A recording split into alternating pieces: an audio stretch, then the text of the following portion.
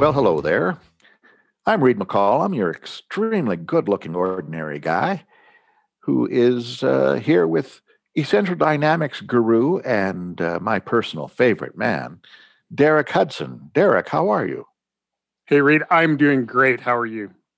I'm just good looking today. I'm just, kind of just chilling, is what they say. And that's the reason why we have to never go on YouTube. That's right. We can never be live on that. But until they can see me, I'm the very handsome guy. Now, Derek, in our last Essential Dynamics episode, we discussed the virtues of being a good leader. And one of the things you said was that the most effective way of being a good leader was to work on being a good person. That's really hit me. I have thought about that a lot, and I want to go into examples of that. You know that in the archetypical story, or from Greek myth onward, there's always a hero, and then there's who is the protagonist, and then there's a villain who is the antagonist. Now, that's kind of intriguing to me right now in context of what we're speaking in Essential Dynamics, because there are many leaders who are not good people. I made that point in the last episode. I'd like to kind of elaborate on it now. Even Bond villains have quite a lot of people helping them. And that means that they're leaders too. What do you think about that, of somebody with a virtuous or good leadership style that is based on making everybody who works with him better, versus the villainous person who also thinks he's doing the right thing, but leads without care for the consequences to the people he leads? Well, there's a lot in that, Reed. So let's talk about, and I don't want to spend a lot of time on this, so catch me, but the different kinds of, sort of evil leadership. One of them would be where there's just a bad person trying to do a bad thing, and they're getting people to help them do it. And there's many examples in history of that. It's generally for, power and oppression and, wealth and stuff like that. But or leading for his own purposes, wanting other people to do something in order for his personal gain. Sure. And then there's another way where the leader convinces themselves that it's good. Right. But it's not. And maybe a third version of this is maybe there is even a sincere, positive objective, but the means are bad. They're oppressive and manipulative to the people that you're bringing along. So if you put all that together, you can be a, quote, bad leader or, quote, evil leader if you're trying to accomplish an evil purpose, or you're trying to accomplish a purpose in an evil way. And like I said, I don't want to spend a lot of time on that, because I think, my assumption about Essential Dynamics and life in general is let's look to the positive. And when I say there's a quest, the quest is to make the world better. I appreciate that, Derek. And, and that's part of the reason I'm intrigued by your philosophy or perspective. I do want to just elaborate a little bit more, because I don't want to be accused of, or I don't want Essential Dynamics to be accused of a Pollyanna or Mary Poppins kind of outlook that all is well with the world. I think there is some merit in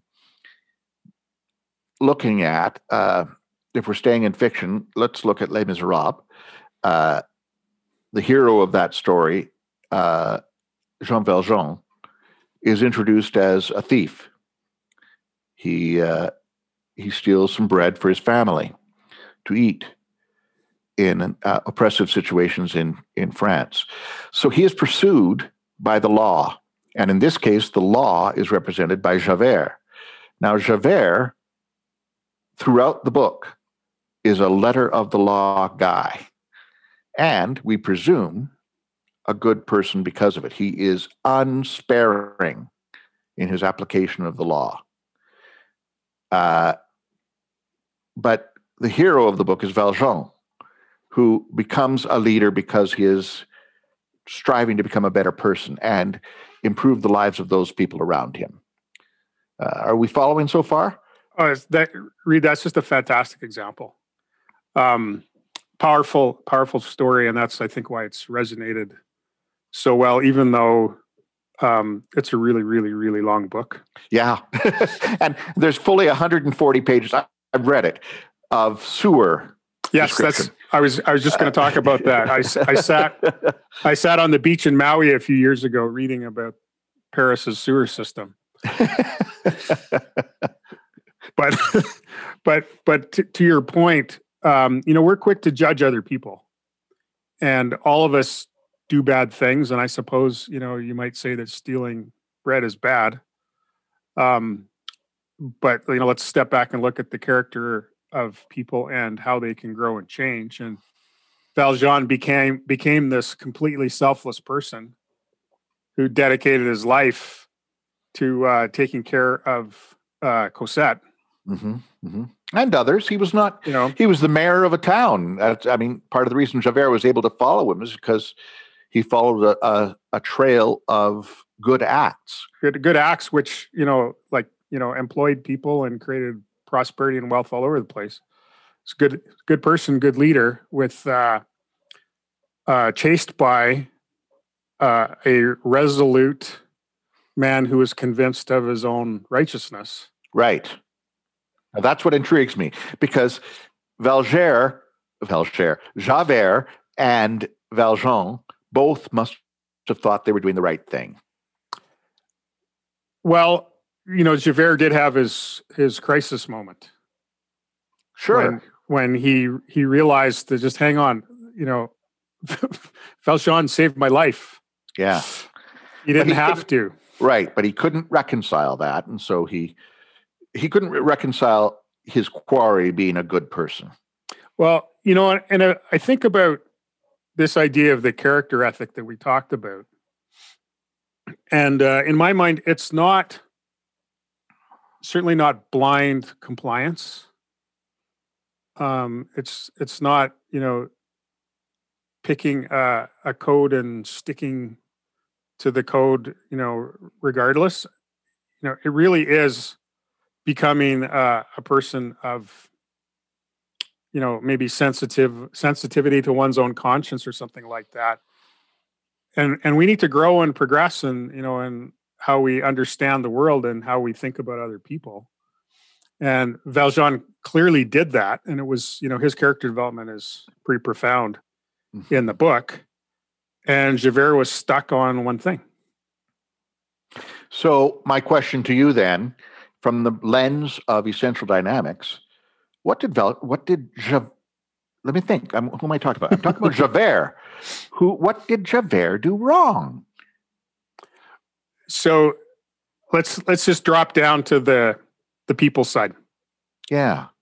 Okay. So Javert's loyalty was to the law of France. Put it that way, right? And he had the opportunity to get to know Valjean as he chased him around France for many years. Mm-hmm. One of the things that I hope that we always do when we think through the points of essential dynamics is to look at individuals as people who have their own capacity, their own personality, their own individuality, and that we try to understand people from where they're coming from. And if, Javert was in a system which maybe wasn't a progressive corrections penal system or whatever, but what you would look at if you were the person who's trying to right the wrong is to say, why did Valjean do what he did? What does he learn from it? And, will he pay me for the bread now if I catch up with him? Now that's a good point. It's perhaps Javert's blindness in not being able to see that the punishment was outsized the crime, particularly after years of chasing. But it's an interesting thought, isn't it? I mean, what does the evil person do wrong if the evil person is committed to his or her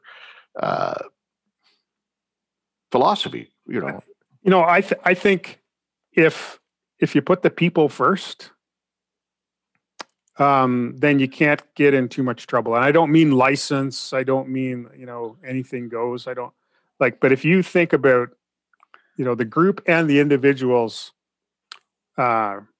value and potential to progress, then that's real leadership, is picking someone up from wherever they are, respecting their own individual agency, and supporting them. So I don't know that the prison system is set up to do that. Mm-hmm. And we do rely on our institutions. So I don't know that we should be quick to condemn Javert, but he in himself got to a point where he said, I don't understand how I can be the good guy and the bad guy at the same time. Yeah, it ended his life, that perspective. But Derek, I love this, what you're saying, because what I considered Javert in our lens to have his quest. Boy, he knew his quest. He had purpose. And I guess what you're saying, correct me if I'm wrong, is that his inability to understand people or to put any humanity into his quest is what did him in. Sure. Now, Reed, I really appreciate this, because probably my favorite song to sing along with in all of musical theater is Stars. Oh, really? Which Javert sings. And one of the reasons, I mean, it's a great song, but one of the reasons I really like it is it's like one of the few that's in my limited range. Yeah, it has 3 notes. Yeah, and they're low, right? And so I'm going to sing it for you now. No. Thank you very much. Thank you. We've gone too far with this episode. Yeah, we're having problems with the Zoom. It's getting cut off. Oops.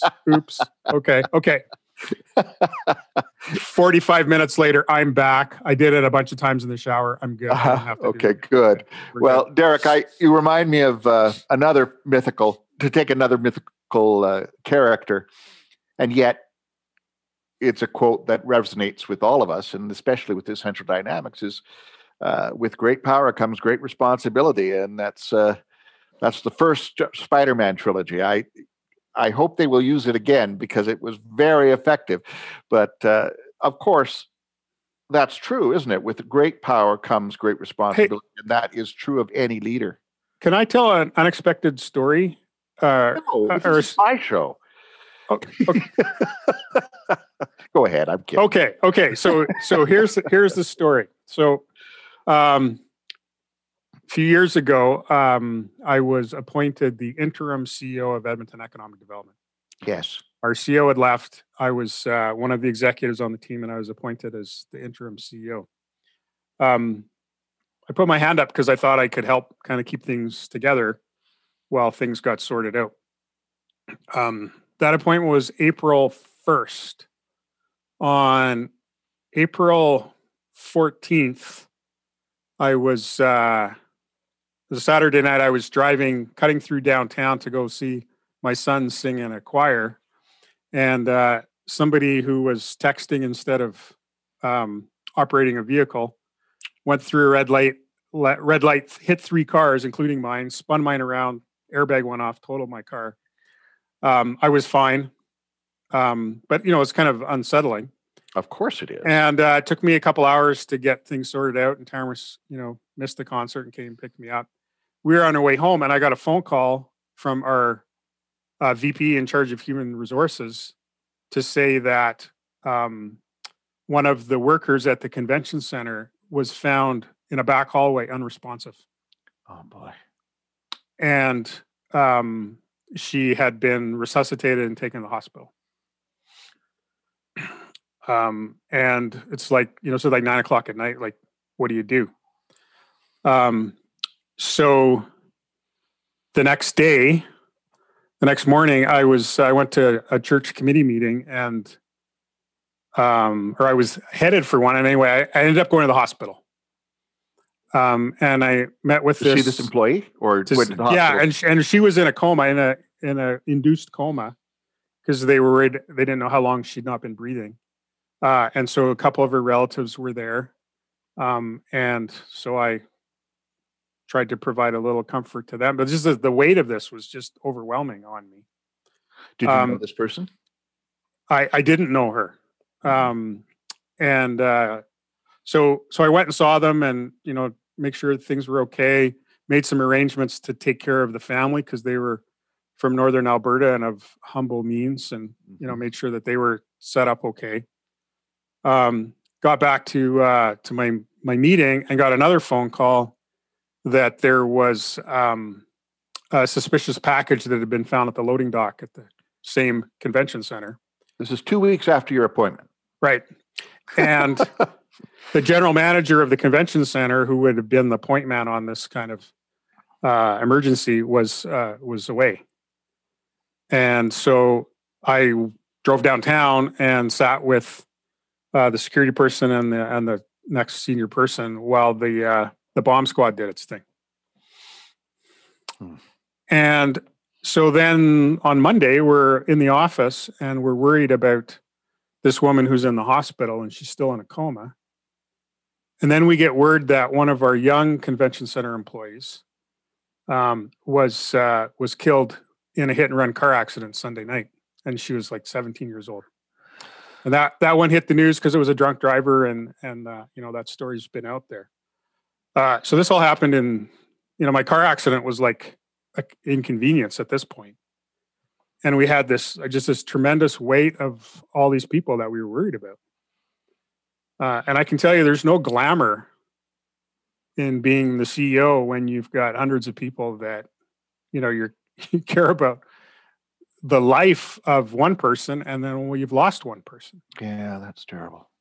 And so I don't know exactly where I'm going with, other than there's a tremendous sense of responsibility, like just an overwhelming sense of responsibility. And I can tell you, when it all kind of came together, we felt like we were going to be okay. So I had to speak at a staff meeting about 2 days later, like it was already scheduled. And so this woman's still in the hospital, and we're worried about her. And it was actually kind of cool because one of my great colleagues there, who's responsible for communications, he said, I said, any advice on what I say? And he said, well, Derek, he said, your first inclination is to go to your faith. Mm-hmm. And he says, and I know you're resisting that. He says, but that's the way you got to go. You'll know when to stop, given that it's a corporate environment and it's not a church that's service. Right. Yeah. So I said what I felt I could say to try and bring some comfort to people. I talked about love, and I talked about when you love people, the inevitable result is that you feel pain when they hurt. Wow, that's rare in a business environment to even reference the word love. And so because we're all hurting here, that's just a sign that we're doing it right. And then these three wonderful women that I work with, accompanied by a fourth on the piano, sang "Stand By Me." Oh, really? Oh. And melted us all into puddles. Yeah. Yeah. So that, and lots of stuff happened after that in different ways, and, motions and strategies and board resolutions and all kinds of stuff. But in my mind, that experience for me was just like demonstrating the weight of leadership. And the only way to bear that, I think, is to have done some work on your character before you have to step into that. I agree. I think that's very wise. I remember when I was, this is too long a story to get into, but I was an artistic director in a theater in the States. And the Saturday before we were to open a show, We were doing our tech rehearsal, and one of the main actors, dropped dead on the stage in rehearsal. Oh my goodness, Reed. Yeah, and that immediately put us into a different perspective. There is an old adage in my business that the show must go on, and I had to contradict it and say, that's ridiculous. This show was canceled. And I had to find something new to put in its place. But first, we have to deal with the people. Yeah. And the cast and the inevitable news. And I remember that as one of the great tests of my own life, that particular episode. And I wasn't, it wasn't about me, of course. Well, Reed, just tell me a little bit more about where you got what you drew from to do what you needed to do in that situation. I made a list of all the things that needed to be done. First, I spoke to the cast and who were rattled. I mean, it happened right in front of them. And there were some updates because he wasn't declared dead until he was actually with the paramedics in the ambulance going to the hospital. And we all hoped that it would be different news, you know. But there was obviously no point in opening a show just because we had it on the schedule. Even if we were in financial straits, which we were, even if we had a large advance of people wanting to see that particular show with these particular people, well, I'm sorry. Sometimes you can't get what you want. And that was true for all of us. None of us wanted this conclusion that happened. In addition, the person that died was the director's partner. So there were a lot of levels that we had to negotiate. And I had a lot of pressure from my board. Okay, how are we going to survive this financially? And there were a lot of things to deal with. So we met that day looking for a lot of solutions. But like any other challenge that you're discussing, we go on and we, with care for the people. I hope that's what I'm gleaning from your story is appropriate for is the appropriate lesson, because I'm learning so much about how a good leadership really reflects how you treated people, and how I treasure my time as that particular theater's artistic director, as difficult as it was, because I met good people who, that means a lot to me. So I appreciate your sharing your stories. Well, Reed, it does emphasize the point then that there's no technique, there's no personality, there's no bad motives or bad way of manipulating people that can get you through one of those things. It all has to come from being a good person who loves people. That's it. I think so. That's and our message. So appreciate. I'm a little bit astonished, and I'm very grateful that you use the word love in a business perspective. I think that's remarkable. You know, this Essential Dynamics is not so much a philosophy as it is a perspective. I think of it as glasses, something I put on, I see things better because of what you've been able to outline. So I thank you for your work, Derek Hudson. Where can people reach you? DerekHudson.ca is the best way to find me.